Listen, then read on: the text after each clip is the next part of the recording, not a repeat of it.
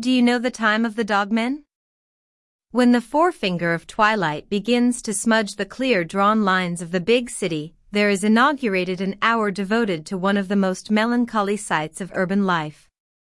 Out from the towering flat crags and apartment peaks of the cliff dwellers of New York steals an army of beings that were once men. Even yet they go upright upon two limbs and retain human form and speech, but you will observe that they are behind animals in progress. Each of these beings follows a dog, to which he is fastened by an artificial ligament.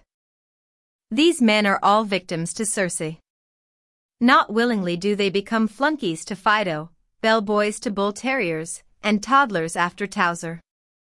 Modern Circe, instead of turning them into animals, has kindly left the difference of a 6-foot leash between them. Every one of those dogmen has been either cajoled, bribed, or commanded by his own particular Circe to take the dear household pet out for an airing. By their faces and manner you can tell that the dogmen are bound in a hopeless enchantment. Never will there come even a dog-catcher Ulysses to remove the spell. The faces of some are stonily set. They are past the commiseration, the curiosity, or the jeers of their fellow beings.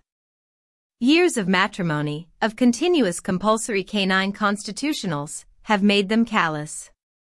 They unwind their beasts from lamp-posts, or the ensnared legs of profane pedestrians, with the stolidity of mandarins manipulating the strings of their kites. Others, more recently reduced to the ranks of Rover's retinue, take their medicine sulkily and fiercely.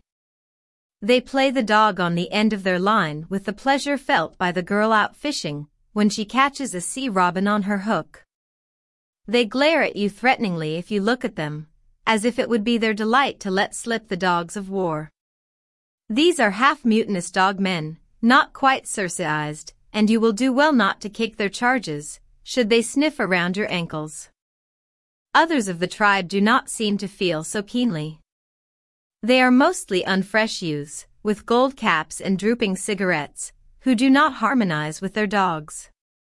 The animals they attend wear satin bows in their collars, and the young men steer them so assiduously that you are tempted to the theory that some personal advantage, contingent upon satisfactory service, waits upon the execution of their duties. The dogs thus personally conducted are of many varieties, but they are one in fatness, in pampered, diseased vileness of temper, in insolent, snarling capriciousness of behavior. They tug at the leash fractiously, they make leisurely nasal inventory of every doorstep, railing, and post.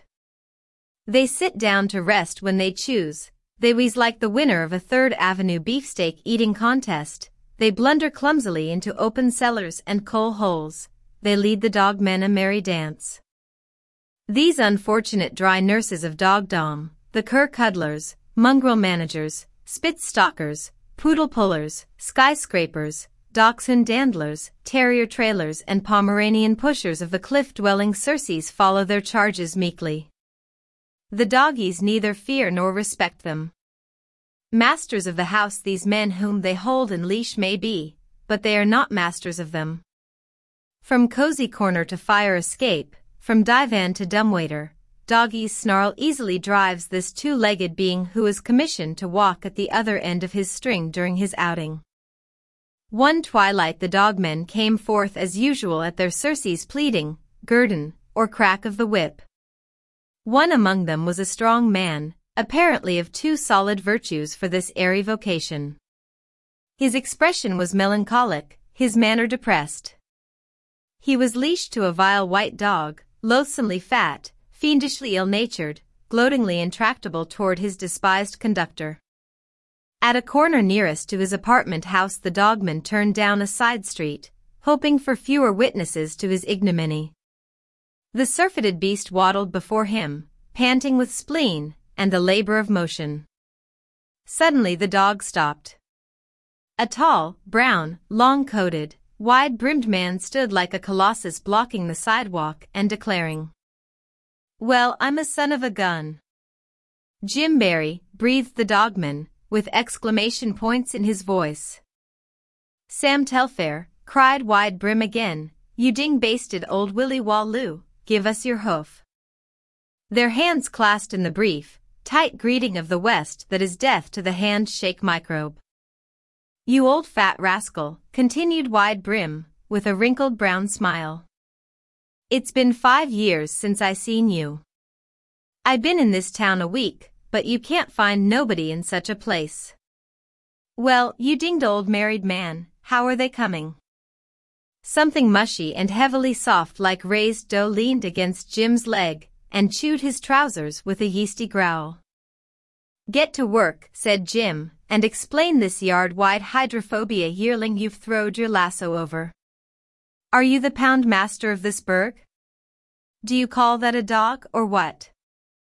"I need a drink," said the dogman, dejected at the reminder of his old dog of the sea. "Come on." Hard by was a cafe. "'Tis ever so in the big city." They sat at a table, and the bloated monster yelped and scrambled at the end of his leash to get at the cafe cat. "Whiskey," said Jim to the waiter. "Make it 2," said the dogman. "You're fatter," said Jim, "and you look subjugated. I don't know about the East agreeing with you. All the boys asked me to hunt you up when I started. Sandy King, he went to the Klondike. Watson Burrell, he married the oldest Peter's girl. I made some money buying beeves, and I bought a lot of wild land up on the Little Powder. Going to fence next fall. Bill Rollins, he's gone to farming. You remember Bill, of course, he was courting Marcella, excuse me, Sam, I mean the lady you married, while she was teaching school at Prairie View. But you was the lucky man. How is Mrs. Telfair?" "SHHH," said the dogman, signaling the waiter, "give it a name." "Whiskey," said Jim. "Make it 2," said the dogman. "She's well," he continued, after his chaser. "She refused to live anywhere but in New York, where she came from. We live in a flat. Every evening at 6 I take that dog out for a walk. It's Marcella's pet. There never were 2 animals on earth, Jim, that hated one another like me, and that dog does. His name's Lovekins. Marcella dresses for dinner while we're out. We eat table d'hote. Ever try one of them, Jim?" "No, I never," said Jim. "I seen the signs, but I thought they said table d'hole. I thought it was French for pool tables. How does it taste?" "If you're going to be in the city for a while we will." "No, sir. I'm starting for home this evening on the 7.25. Like to stay longer, but I can't." "I'll walk down to the ferry with you," said the dogman. The dog had bound a leg each of Jim and the chair together, and had sunk into a comatose slumber. Jim stumbled, and the leash was slightly wrenched. The shrieks of the awakened beast rang for a block around. "If that's your dog," said Jim, when they were on the street again, "what's to hinder you from running that habeas corpus you've got around his neck over a limb, and walking off and forgetting him?" "I'd never dare to," said the dogman, awed at the bold proposition. "He sleeps in the bed, I sleep on a lounge. He runs howling to Marcella if I look at him. Some night, Jim, I'm going to get even with that dog. I've made up my mind to do it. I'm going to creep over with a knife and cut a hole in his mosquito bar so they can get into him. See if I don't do it. You ain't yourself, Sam Telfair. You ain't what you was once. I don't know about these cities and flats over here. With my own eyes I seen you stand off both the Tillotson boys in Prairie View with the brass faucet out of a molasses barrel. And I seen you rope and tie the wildest steer on Little Powder in 3912. I did, didn't I? Said the other, with a temporary gleam in his eye. But that was before I was dogmatized. Does Mrs. Telfair, began Jim. Hush, said the dogman. Here's another cafe. They lined up at the bar. The dog fell asleep at their feet. Whiskey, said Jim. Make it 2, said the dogman. I thought about you, said Jim, when I bought that wild land. I wished you was out there to help me with the stock. Last Tuesday, said the dogman, he bit me on the ankle because I asked for cream in my coffee. He always gets the cream. You'd like Prairie View now, said Jim. The boys from the roundups for 50 miles around ride in there. One corner of my pasture is in 16 miles of the town. There's a straight 40 miles of wire on one side of it.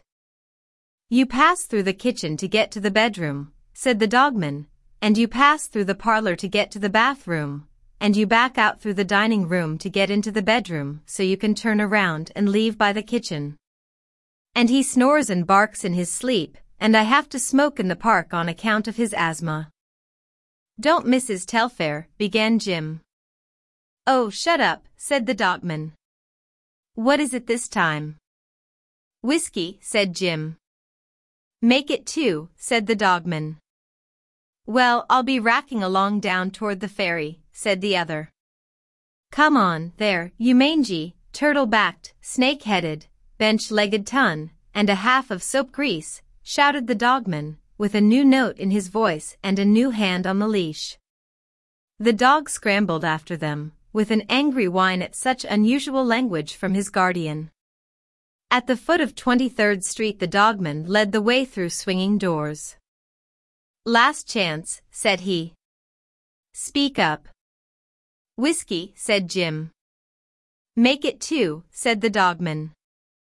I don't know, said the ranchman, where I'll find the man I want to take charge of the Little Powder outfit. I want somebody I know something about. Finest stretch of prairie and timber you ever squinted your eye over, Sam. Now if you was. Speaking of hydrophobia, said the dogman, the other night he chewed a piece out of my leg because I knocked a fly off of Marcella's arm. It ought to be cauterized, says Marcella, and I was thinking so myself. I telephones for the doctor, and when he comes Marcella says to me, help me hold the poor dear while the doctor fixes his mouth. Oh, I hope he got no virus on any of his toofies when he bit you. Now what do you think of that? Does Mrs. Telfair, began Jim. Oh, drop it, said the dogman. Come again. Whiskey, said Jim. Make it 2, said the dogman. They walked on to the ferry. The ranchman stepped to the ticket window. Suddenly the swift landing of 3 or 4 heavy kicks was heard, the air was rent by piercing canine shrieks, and a pained, outraged, lubberly, bow-legged pudding of a dog ran frenziedly up the street alone. Ticket to Denver, said Jim. Make it 2, shouted the ex-dogman, reaching for his inside pocket.